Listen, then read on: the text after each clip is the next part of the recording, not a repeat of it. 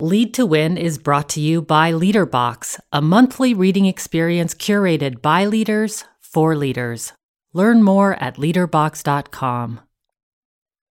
Retired Air Force Captain Ray Brennan was a tall, active 61-year-old who enjoyed collecting seashells. Despite a recent history of heart problems, he set off from his home in Clearfield, Pennsylvania, to attend a convention in Philadelphia. When Ray returned home, he felt a bit more tired than usual. 3 days later, he complained of chest pain. That night, his lungs began to fill with fluid. Then he suddenly died from an apparent heart attack. Later that week, and 150 miles away, Frank Aveni, age 60, died in much the same way. Within days, 9 more men, ages 39 to 82 and scattered all over the state, died under the same mysterious circumstances. Headaches, chest pain, high fever, lung congestion, and finally death from an apparent heart attack. All the victims were men, all were veterans, and all were from Pennsylvania. Health officials suspected the worst. An invisible mass killer had been unleashed upon the state, possibly the entire country. Soon, experts identified a connection between the victims. All were associated with the same convention that Ray Brennan had attended. It was the 1976 American Legion Convention at the Bellevue Stratford Hotel in Philadelphia, the first outbreak of what we now call Legionnaire's disease. Experts finally traced the illness to a previously unknown pathogen that spread through the hotel's air conditioning system. In all, 221 people became ill and 34 died. We can all hope we steer clear of Legionnaire's disease, but there's another equally mysterious illness that affects countless men and women each year, and probably you too. It begins with another set of predictable symptoms: fatigue, headaches, irritability, sleeplessness, worry, and exhaustion. What is this invisible threat? It's the stress caused by constantly trying to do more, but accomplishing less.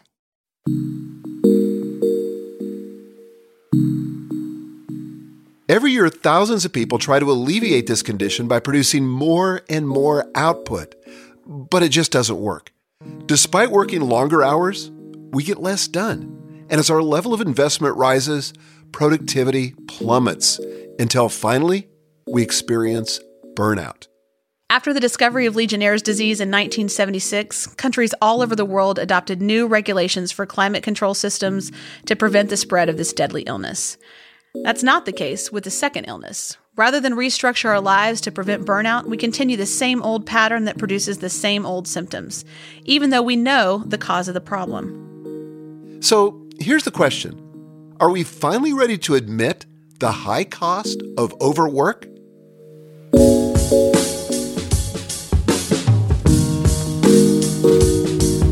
Hi, I'm Michael Hyatt. And I'm Megan Hyatt Miller. And this is Lead to Win, our weekly podcast to help you win at work, succeed at life, and lead with confidence. In this episode, we're going to talk about productivity, and we'll expose the fallacy that you can accomplish more by simply working harder. And I'll show you exactly what this approach is costing you and what to do about it.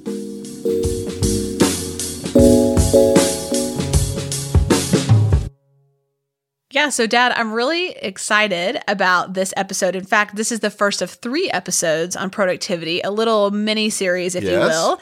And this week we're talking about the problem, because it just seems like we're working harder and harder, but actually accomplishing less.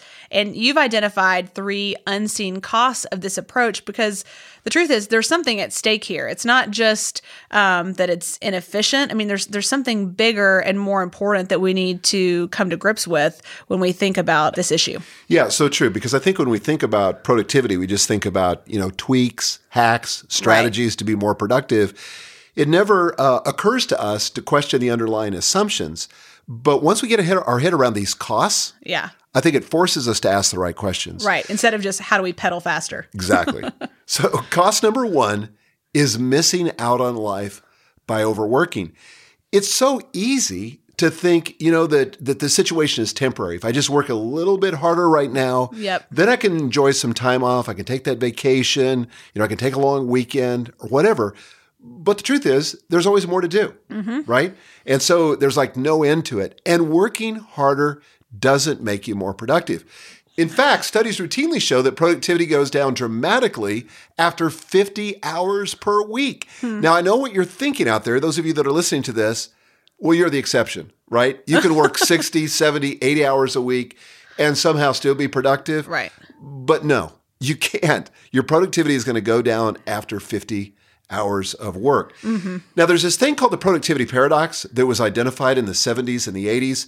But basically, companies that made a major increase in technology, this is astonishing.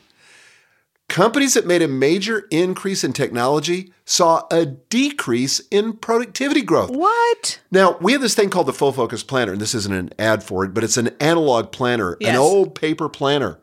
And we are selling them like hotcakes. We can't keep them in stock. And I think it's because people have realized that digital solutions to task management are not increasing their productivity. It puts them in an environment where they're very distracted. And so the technology has actually caused a decrease in their productivity. Well, the same holds true for investing more time. Now get this stat. So studies in national productivity show that the Greeks work over 2,000 hours a year on average. I mean, who knew? But somebody studied this. Germans work about 1,400 hours, but are 70% more productive. And that's not dissimilar from what we've seen in our coaching practice. Yep. That oftentimes people who put a constraint on the number of hours that they work are actually more productive. Sure. It's a little bit like that day before you go on vacation. You're hyper productive. Yes, like a week's worth of work. That's right, because you have a constraint on it. You just Yeah. can't keep working and keep working. Right. So we're actually getting less done by working longer hours. And those hours could be invested in other things that make us more focused, more productive when we're at work. Things like leisure, things like rest, learning, family time, all of that. It reminds me of a presentation that I was working on last week, and I realized that I had kind of procrastinated and a little more to do than I thought. I thought I just had some tweaks to make, but then realized there were some more substantial edits I needed to make. And we had a late dinner for the business that night, and I got back to my hotel and I was going to work on it. Well, I thought I could get it done in about half an hour, but it was probably 10:30 when I started. This is a long leisurely dinner that we had.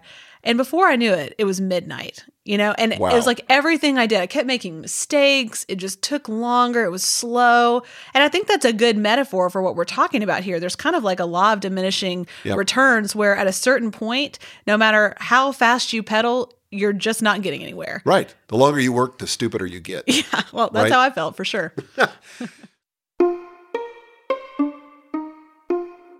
So why do you think our culture seems to value overworking? I mean, it's a badge of honor, right? You No meet doubt. somebody and you say, how you doing? They say, oh my gosh, I'm so busy. I'm so Yeah. tired. I'm exhausted. It sounds like they're complaining, but they're bragging. It's like the humble brag. But why is there that phenomenon? Well, I think one of the things that's really insidious and something we're not aware of very often is we have no idea what to do when we're not working. And work That's a good point. is easier than whatever's happening at home. It's defined results, it's measurable outcomes, there's a schedule, there are little boxes you can check. And for a lot of people, when they go home or when they have time off, it's easy to drift back into work because, as it turns out, your children and your marriage don't operate on measurable outcomes and check boxes. Right. There's not an app that you can get for that. You actually have to engage, and it's messy and challenging, and you're kind of at loose ends. And I think our tolerance for being at loose ends, for even boredom, studies have shown this as well, that our tolerance for boredom has evaporated. When was the last time you waited for anything or had any moment of in-between kind of liminal space in your life where you weren't entertained or trying to cram something in? And so I think we just don't know what to do with ourselves. Yeah, I think that's true. I think that social media services like Facebook, Right. this is one of the dark sides of that particular service, is that we can get such a quick dopamine hit Right. that we don't develop tolerance for boredom. Right. And we don't stay in these spaces where there aren't the measurable results. But I also think it's behind all that is fear.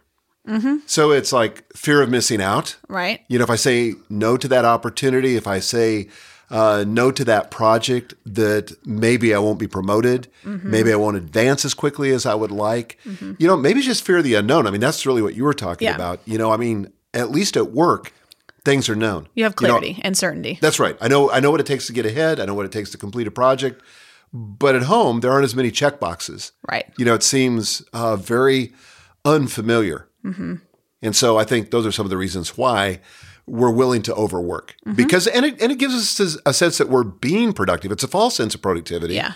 But there's this sense that, I'm making a contribution. I'm a hard worker. And you probably don't remember this because you were raised in a completely different generation than I was. Maybe you do a little bit. But I was raised where, my dad and mom would say to me, coming out of the Depression, they would say to me, make yourself busy or make yourself useful. Right. Right? Which meant that you shouldn't just be standing around. You should always be working. There's always, my parents would say, and bosses that I would work for would say early on, there's always something to do.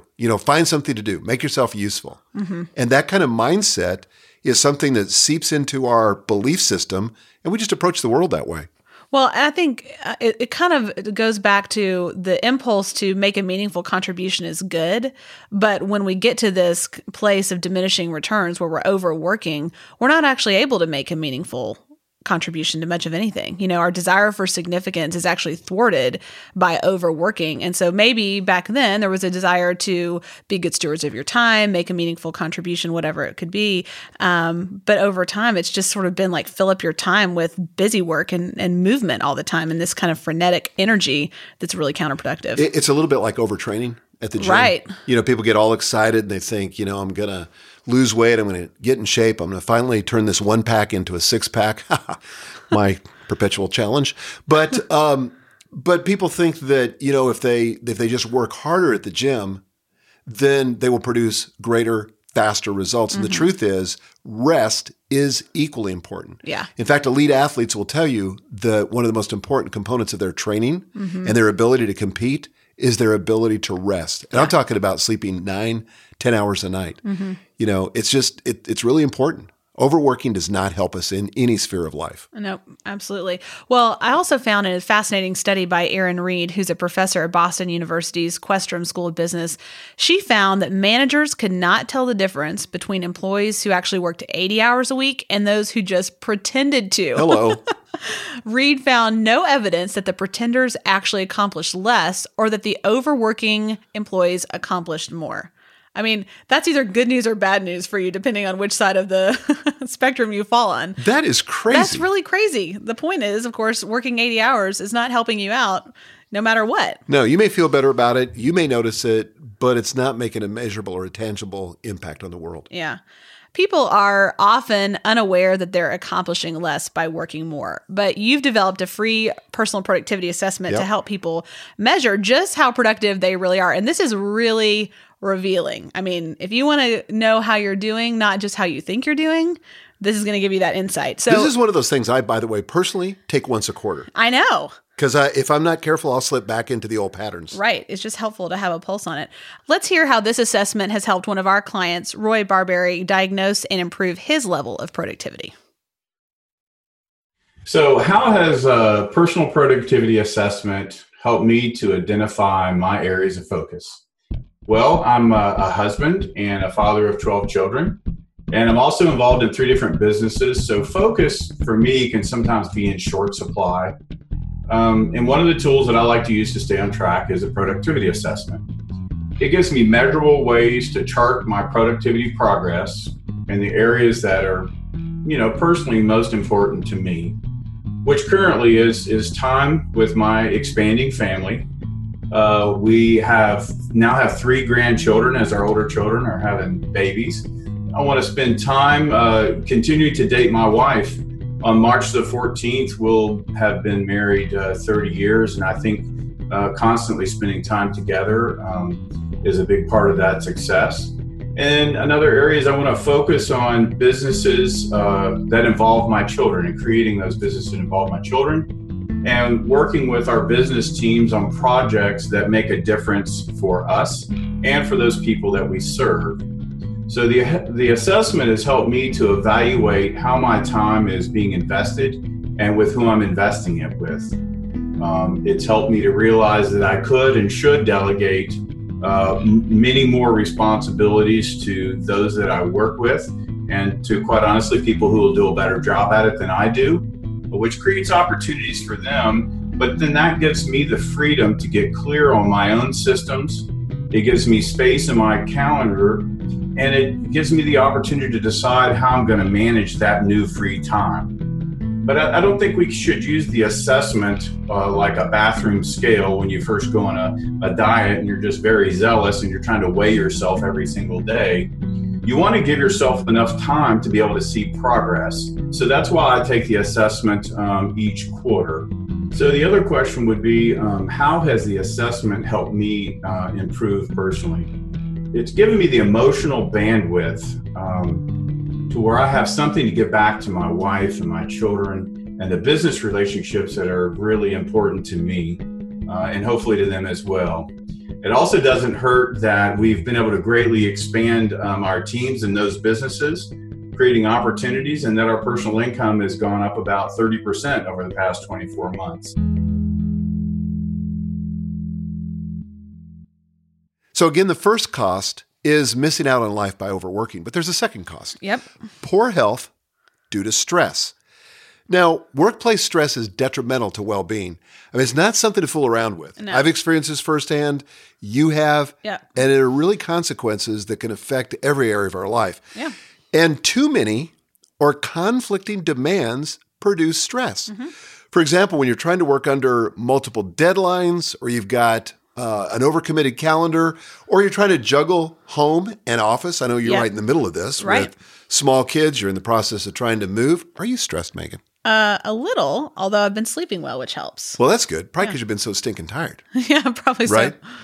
Yeah. And so some of the physical symptoms are things like tension headaches, rapid breathing. Yep. In fact, one of my son-in-laws had some of these symptoms this weekend, as you know. Increased blood pressure, release of stress hormones like epinephrine and cortisol. Which, by the way, are not your friends over the long haul. No. Great when you're running from a bear, not when you're showing up for work every day. Well, they really have a negative impact on your system over time. Digestive problems, higher cholesterol, decreased, this is the most deadly, decreased libido. This is when it's really awkward to have a podcast with your dad. Let's keep on going. So 70% of American workers experience stress-related illnesses. That, if you're counting, is the majority of us. Right. 70%. You think of all the antacids that are bought over the counter, all the prescription antacids, all the prescription medications, all the things that are designed to reduce this stress, when instead of doing that, probably what we should be considering is what's causing this stress. Yeah. Right? Okay, I have to tell a story on myself. Okay. This is kind of a good one. So this is probably 12 or 13 years ago. I had moved to a new city. A lot of things in my life were changing. I had a new job and kind of like a high pressure sales sort of situation. And I started to experience some physical symptoms like digestive systems, a lot of discomfort, kind of nauseated all the time. And by the time before I kind of realized what was going on, which turned out to actually be a really serious health problem that was absolutely caused by stress, I was later diagnosed with Crohn's disease. I remember driving to work on a pretty regular basis for several weeks where I would be in my car and in my cup holder would be a bottle of Pepto-Bismol. And I had to go to work, you know, like I felt like I had to go, I had to perform, and I would drink Pepto-Bismol while I was driving down the road from my cup holder, from the bottle. You've never told me that story. Really? I am shocked. Seriously. It was so bad. And I mean, some of you are doing this right now, and I'll just tell you, it doesn't end well. Wow. Yeah. How did it end for you? Well, I got deathly sick, ended up having emergency surgeries, and on one of our vacations. On one of our family vacations. And it kind of took me out of life for about a year of pretty intensive recovery because I was so sick. But it was because I was ignoring those early warning signs, which actually predated the Pepto-Bismol, as you might imagine. I ignored those early symptoms and just thought I could push through, and I had to push through, which was the really dangerous thought, and wasn't taking care of myself. And it was a hard lesson to learn. I have a question about Crohn's disease because you and one of your other sisters have this. Yeah. Did the stress cause the Crohn's, or did the stress aggravate the Crohn's? Well, I mean, I'm certainly not a doctor, so don't take this to the bank. But what I understand about a lot of inflammatory or autoimmune diseases is that genetically, many of us have a predisposition to certain things. And there are a host of these kind of illnesses that are out there. It seems like they're discovering more all the time. And very often, stressful life events, like what I was experiencing, are sort of like the tripwire, or the thing that takes that, vulnerability that you might have genetically and lets it run wild. And it's pretty hard to catch when that happens. And that can be true of all kinds of things. But the important thing is you've got to pay attention to those early warning signs and not lie to yourself that you can get by without the self-care that you need, not only to perform well at work, but just to live your life. Well, I want to tell you another part of my stress-related one. I've told a lot of times about having these stress-related symptoms and ending up at the cardiologist finally. Right. And he said to me, your heart's fine. That's not it. I thought I was having a heart attack several times. And he said, this is acid reflux. Mm-hmm. Now, what he didn't answer the question was why there was the acid reflux. Mm-hmm. And I think it was a combination of things like lack of exercise. It was partly diet, but it was also stress. Right.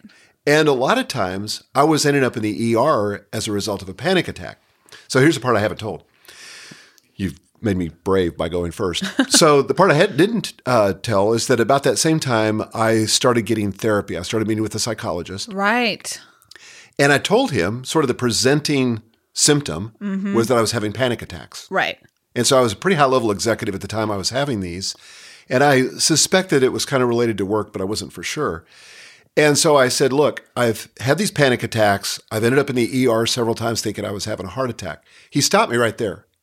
And he said, about 30% of the men that I see that are your age, and this was in my early 50s, have exactly these same symptoms. Wow. They're suffering from panic attacks. They end up in the ER thinking they're having a heart attack. They can't find what the problem is, but it's all, get this, stress related. I believe it. And I'm sure that's true for professional women as well. And man, that's something to really take seriously. Anxiety is it's a clue. Is a clue. Yeah, that's right. And I'll tell you what, as a leader, if you're kind of in a constant state of stress and anxiety, your ability to make great decisions, which is a huge part of leadership, is diminished at best.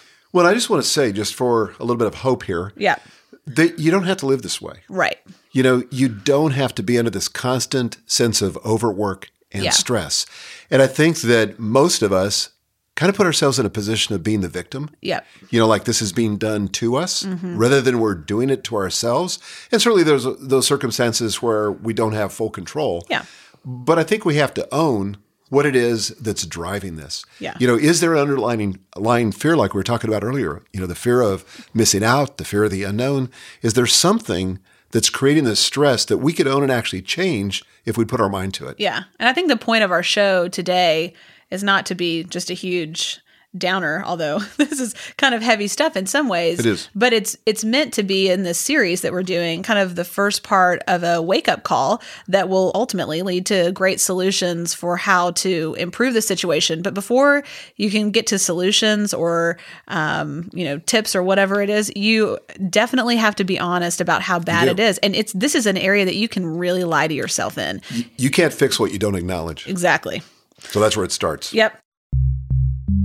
Okay, so before we continue our conversation on the high cost of overworking, I want to pause for just a minute to talk about something that we're really excited here about at Michael Hyatt & Company. Yeah, I already mentioned the Full Focus Planner, and I said that it wasn't an ad. Well, this time it is. Yep. The Full Focus Planner is a paper planner. Yes, a paper planner, analog, throwback, but it's designed to link your big yearly goals with your day-to-day tasks.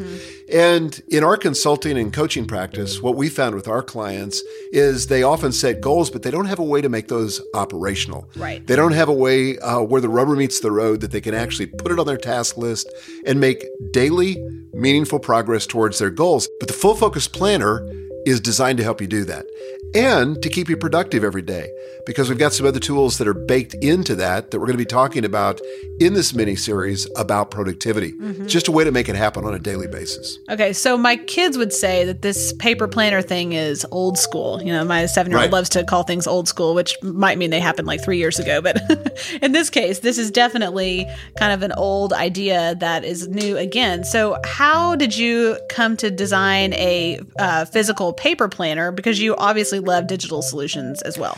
Yeah, I do. I mean, I started using a paper planner solution when I was in college. I went through a whole bunch of them over the course of my career, but then the digital revolution happened. And so I started using a digital calendar, I started using a digital task manager, but I discovered that I actually wasn't getting more done. Mm-hmm. I was spending an inordinate amount of time managing my tasks rather than actually getting the tasks done.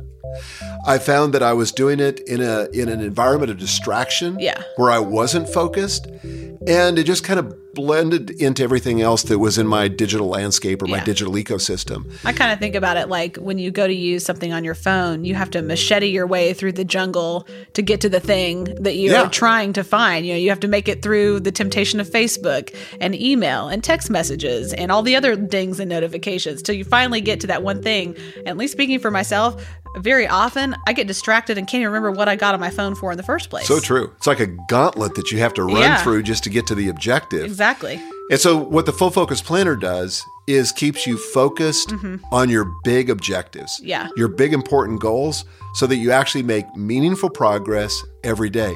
And I will say this is, I've never developed a product for which we've had more incredible testimonials of people getting more done, achieving more by actually doing less. And that's really the promise of the planner. Well, I have to tell you that I am in love with this planner, and I'm not the only one. We hear from people all the time, whether it's we're out and about having lunch or at a coffee shop or on Facebook or somewhere else, just how much people love this. But I think partly that's because it keeps you sane.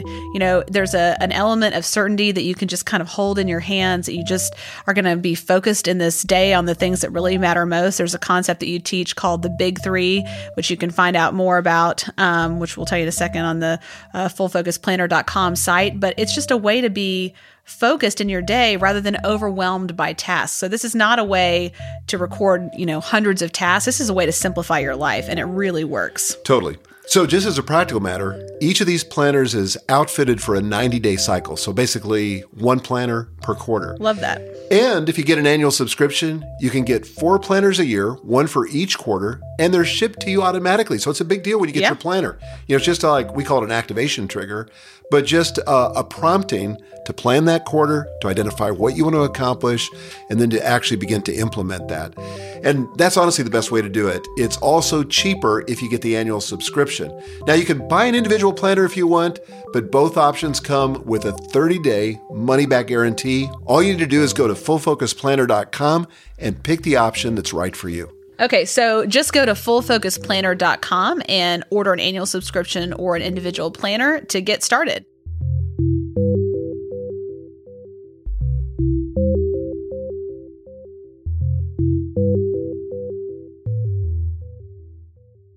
All right, Dad, ready to jump into the third cost of overworking? I am. Again, just for context, cost number 2, poor health due to stress, and cost number 3, decreased job satisfaction.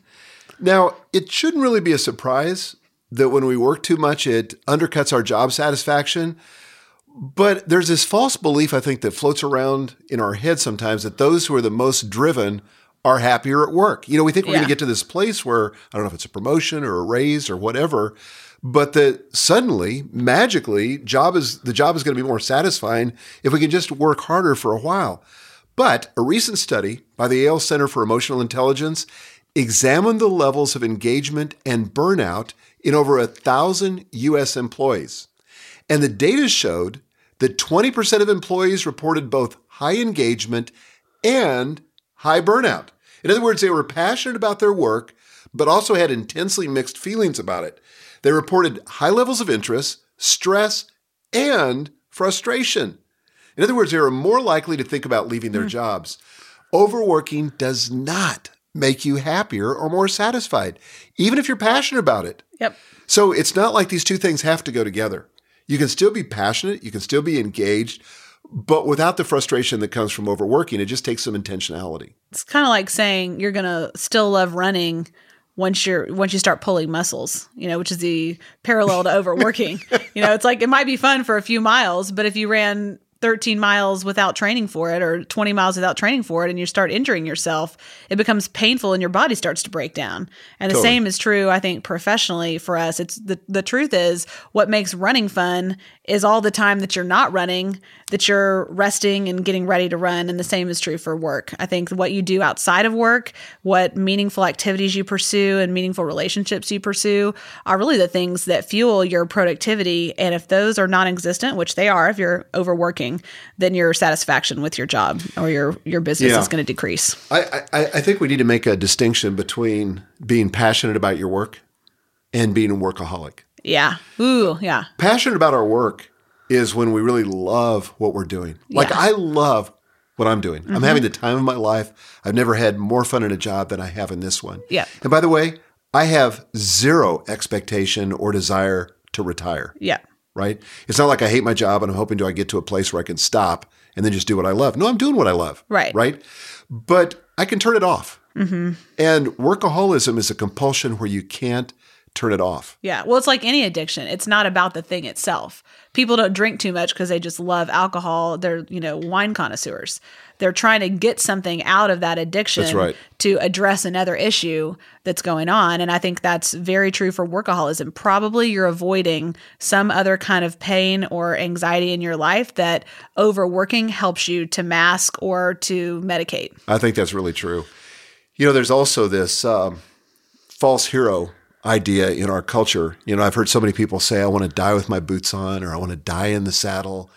And it's kind of a bravado or a machismo. Am I saying that right? I think so. Okay. But it's doesn't correspond with reality. Right. I don't want to die with my boots on.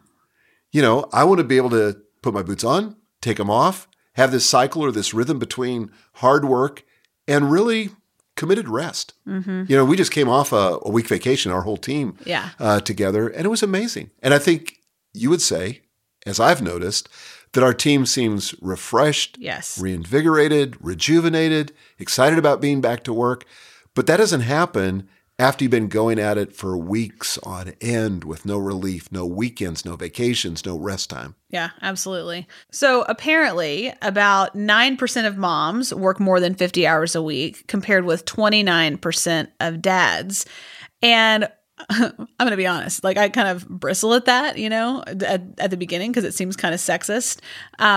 But I have a hypothesis about that. Okay. I don't really think... I have one too, but you tell me yours. Okay. I don't really think it's because moms are naturally more balanced and working less. I think it's because most moms who are working outside the home have two jobs. And somebody at the end of the day has to pick the kids up from school and make dinner and do the laundry and, all those, sign the homework and all those different things. And I think there's probably some residual kind of old gender roles where it's socially acceptable for dads to stay late at work or to work on the weekends on, their professional work, while moms just go to job number 2, pick up the kids, do the dinner, do all the evening and afternoon weekend kind of stuff. And the truth is everybody's overworking. And if you measured all the work that has to be done, both domestically and professionally, that the statistics would be much more similar. Yeah, I think you're probably right about that. And I think that oftentimes women don't get the credit for all the work that they do. And I think of Gail, my wife, your mom, didn't work outside the home, never has worked outside of the home except for about 2 years when we were first married. But there's no question in my mind that raising you 5 girls, she worked a lot harder, more hours than I did. It never ends. It's basically from 6 a.m. till 10 p.m. or whatever your kids' ages are to kind of dictate that. But it's the hardest job there is. I mean, I feel that way even now. Sometimes I'll come home to my second job of being a mom and I will think, man, my workday was a lot easier than my parenting day. There's nothing harder than raising humans, as it turns out. Well, and it's because of some of the reasons we shared earlier. When you're at work, you can check things off. When you're at home, things don't just get checked off. It's like, didn't we just go through this yesterday? Yeah. We keep doing the same things over and over again. Yeah. Absolutely. So that's an interesting statistic. It is. Okay, let's shift focus for a minute. We've been talking about the high cost of overworking, and it can be pretty depressing. If I'm stuck in this burnout cycle of doing more and more, but feeling less and less productive, what is the next step? It's time to give people some hope at this point of the podcast. Well, I think it's like so many other things. You've got to make the decision to change, right? If you stay stuck, oftentimes it's a choice. And we can choose our way out of it. That's where it begins. All change begins with a choice. So make the choice to stop the cycle of burnout. Yeah. I mean, if you've recognized, as you've listened to us talk, these symptoms, if these are recurring in your life, if they're impeding your progress, if they're decreasing the quality of your life, make the choice to stop the cycle of burnout. You got to face the ugly reality of your situation. And I don't know how else to say it, but that's where it begins. Right. It has got to come to the place where it's no longer acceptable. Yep. Now, is what you're doing working? That's a question I would start with. Well, and in case you just go to a really easy yes on this one, you might ask the people in your life who are closest to you. Yes, so true. If it is true that it's working, I mean, that is for some people, right? Great. Awesome. If not, find out where your weak spots are and decide you're going to change. And a great place to begin is to assess your current level of productivity and life satisfaction. And my free assessment will show you where your areas of strength are and where you can grow. I love this because it kind of gives you a roadmap to improving. So you don't stay stuck with just being discouraged that you're not where you want to be. You know exactly where to focus to make the most meaningful improvements in your life. And people can find the personal productivity assessment at freetofocus.com/assessment. And again, this is a tool that I use and our top clients use every single quarter because we want to know if we're making progress, right? And we don't want to drift back into that level where we're working hard, working frantically, but actually achieving less. Mm-hmm. So today we've talked about productivity and the fallacy that working more automatically brings greater rewards. Our tendency to overwork simply results in missed opportunities, greater stress, and decreased job satisfaction. Not exactly a winning sales pitch. No, right. So as we come in for a landing, I just want to remind you that you can take the free personal productivity assessment of your current productivity level at freetofocus.com/assessment. That's freetofocus.com/assessment. Dad, do you have any final thoughts for us today? Yeah, I do. I just want to encourage people to imagine a different reality. Yeah. That they don't have to live a life where they're overwhelmed, where they're frustrated, where they're burnt out. Mm-hmm. And I think it begins with imagining that different reality, which for many people, they may have to suspend disbelief. Yes. Because I know a lot of people that think they're kind of consigned to this, that nothing can ever be different. But it's really a matter of the tools. And we're going to start talking about these tools in the next episode of this podcast, where we talk about the time-energy paradox. Mm-hmm. And that's going to make a huge difference for people. Can't wait to get into that. If you've enjoyed today's episode, you can get the show notes and a full transcript online at lead2.win. Thanks again for joining us on Lead to Win. If you like this show, please don't keep it to yourself. Tell your friends and colleagues about it, and also please leave a review of the show wherever you listen to podcasts. This program is copyrighted by Michael Hyatt and Company, all rights reserved. Our producer is Nick Jaworski. Our writers are Joel Miller, Lawrence Wilson, Mandy Ravicchio, and Jeremy Lott. Our recording engineers are Mike Boyer and Mike Burns. A couple of mics. Our production assistant is Alicia Curry. Our intern is Winston. We invite you to join us for our next episode, where we'll be discussing the time-energy paradox. Until then, lead to win. That was a painful dad joke. Couple of mics.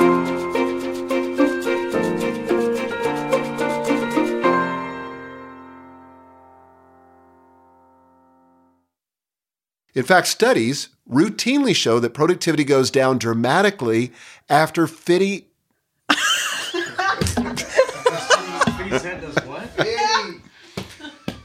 In fact,